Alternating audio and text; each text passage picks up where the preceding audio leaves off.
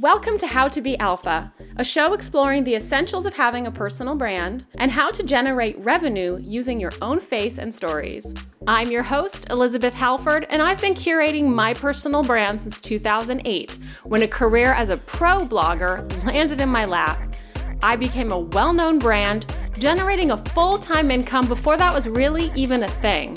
I took a break, and now I'm back, bringing you all the juicy gossip to be alpha in your business.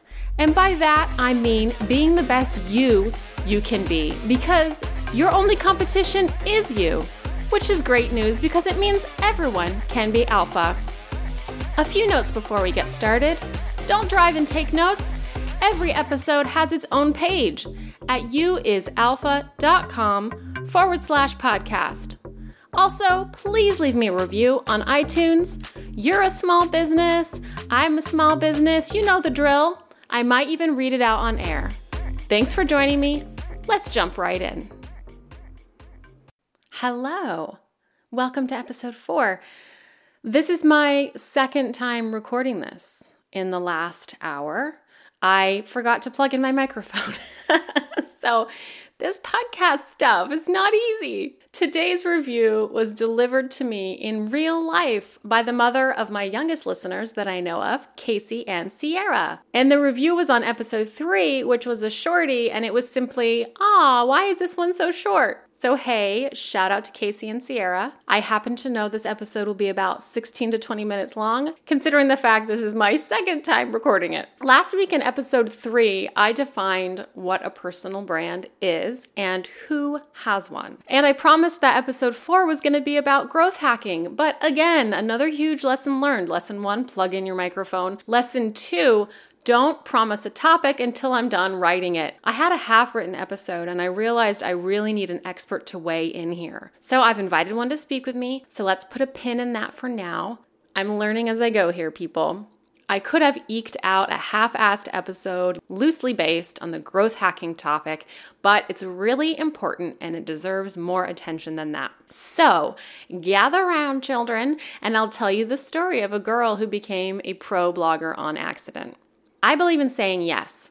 I test open doors, I throw stuff at walls to see what sticks. And people write to me often and ask for phone calls or Skype sessions for me to help direct them in their careers as creatives. And this is something that I do. One thing I'm not able to really do is tell you exactly how to become something in particular. And I find it hard to give this advice because the truth is that 99% of the people that we know with incredible careers did not plan for them that way. They thought they were going to be something totally different from who they are today. I encourage you to go find some of them and ask them, how did you become what you are? And did you plan that? And did you just fall into it? So I'm fascinated by thinking errors. One which applies here is survivorship bias. Survivorship bias is our tendency to focus on the winners in a particular area and trying to replicate their success while completely ignoring the losers who are employing the same strategies. For example, kids might look at Justin Bieber and say he got discovered on YouTube, I'll get discovered on YouTube. And they ignore the hundreds of thousands of not Justin Biebers who have never and will never be discovered.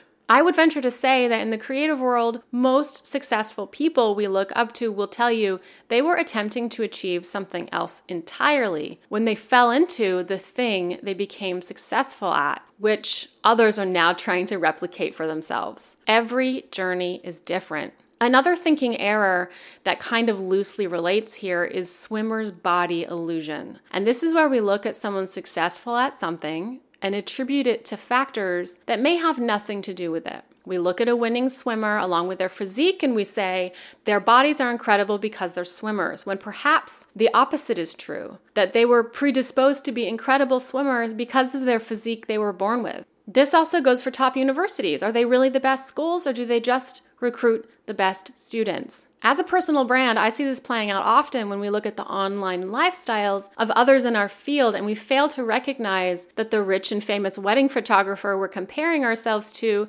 may have already been rich when they decided to start playing with a camera. And that, yes, they claim to charge $20,000 for a wedding, but maybe they've only ever done one of them in their whole career.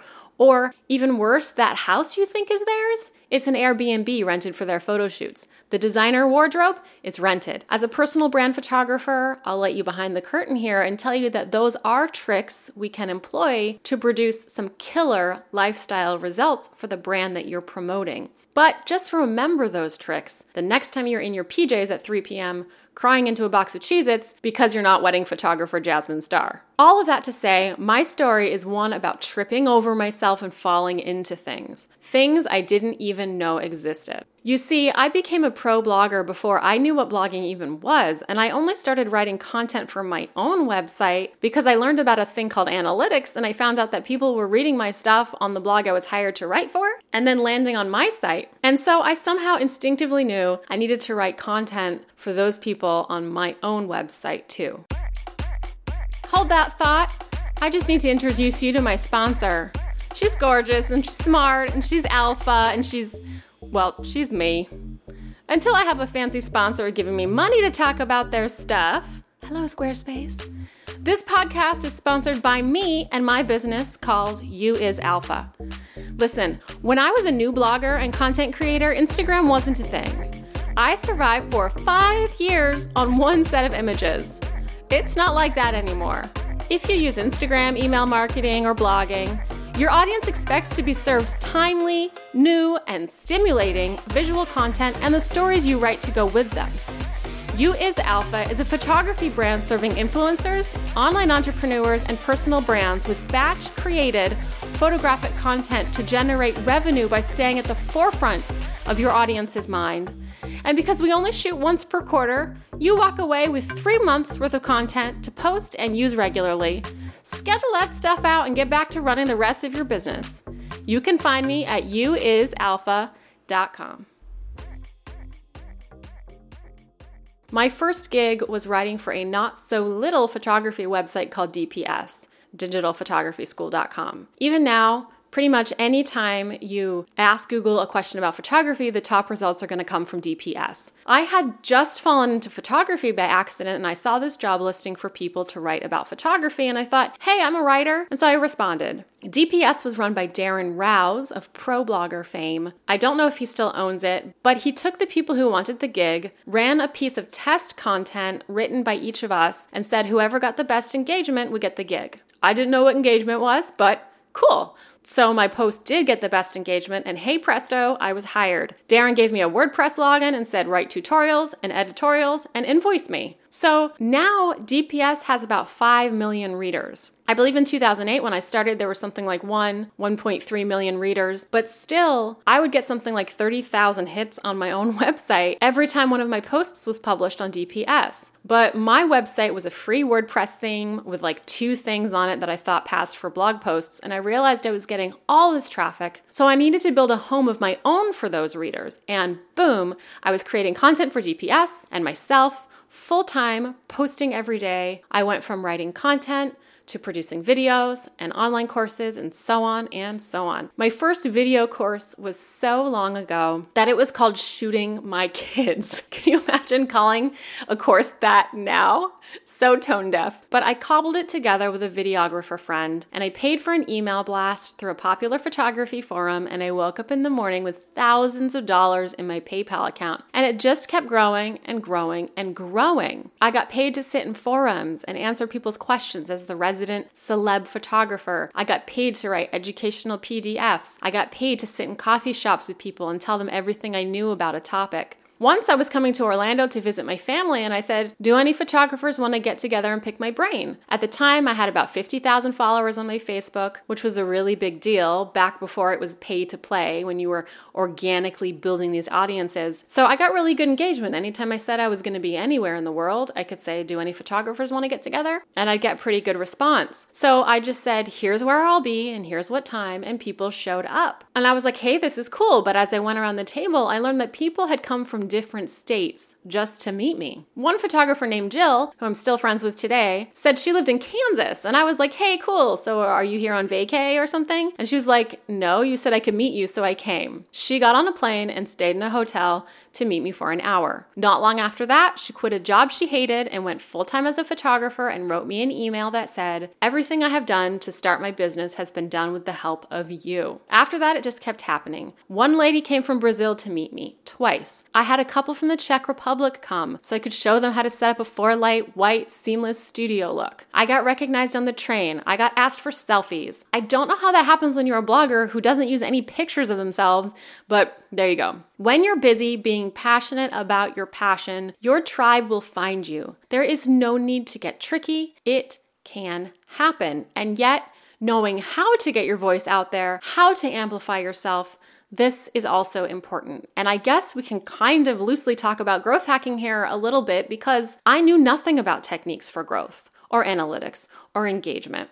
I just wrote meaningful, timely, evergreen content that people were looking for. And my platform grew. One of the reasons that I feel like we need to get an expert on the show to help walk me through this growth hacking topic is the fact that I suspect I'm employing a lot of those techniques myself even now, but I think it just comes naturally because I have such a long history in being a content publisher. And so I really need someone to kind of dig into what I'm doing and help pull out the gold so that we can discover the techniques that you can use to replicate those same results. But I do hope that my story is convincing enough that authentic, meaningful content which scratches an itch is the way to go. But this is a new world and there are a million content publishers in your niche, right? When I started with the photography blogging, there were maybe 5, 10, 15 of us. It was like the wild west of blogging before the advertising authorities got involved and made you start putting notifications on your website about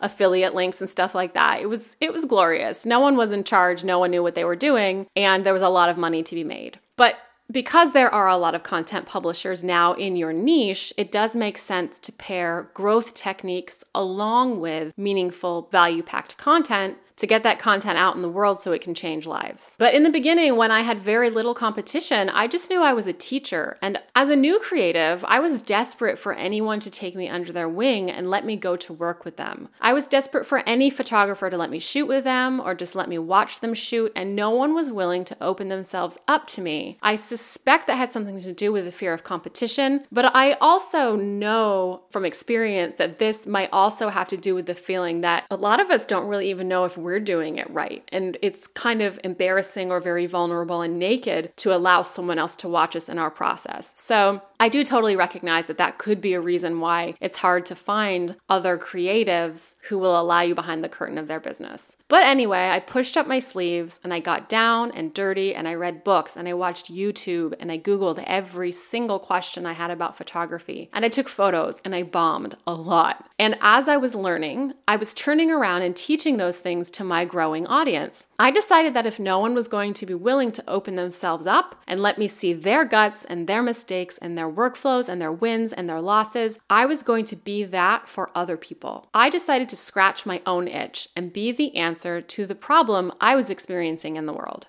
Now, I'm a big believer in drawing inspiration for what you do from outside your own niche. And the only way you can do this is to get outside of your circle, be intensely curious about the world, ask people about what they do, ask them how they do it, find everything interesting. And as you learn, you can turn around and teach those things to your freshman class. I don't remember where I heard it, but I recently heard someone say that everyone has a freshman class. Even if you're only a sophomore in your industry or halfway through your freshman year, you have just behind you a freshman class who you can mentor. And this is how I grew my following in those early days. Here's an example of getting inspiration from outside of your own niche. My dad is a chef, and when I was a kid, he told me about Chef Julia Child, and something he told me about her stuck. It got caught up under my ribs and I could really never shake it. He told me that on her cooking show, she didn't edit out her mistakes. If her souffle fell, she showed you. If she tried flipping a thing over and it came out all over the stovetop, she showed you. This is how I built my following when my personal brand was just a baby. I showed photographers my bombed sessions. I recorded screen capture videos of myself trying to figure out this new set of Photoshop actions. I wrote blog posts about wanting to quit. And not later after I had shaken the feeling, but while I was still considering whether or not I was going to quit. Be daring in your content. Don't stuff the keywords and try to be too tricky about your topics. Be real. Real, not faux real, not trendy real. And it will happen for you. Thanks so much for listening. Next week, we're talking about how to write your brand's value statements, also known as value propositions. It's not just going to be a why, it's going to be a how-to with 2 easy steps to do it in 20 minutes or less. Don't miss it. Thank you so much for listening. You are such a babe. A reminder that all notes are available at youisalpha.com/podcast. You can find me on Twitter, Facebook, and LinkedIn as youisalpha, and on Instagram, I'm youalphababe. Now go leave me that review, and remember, you is kind, you is smart, you is alpha.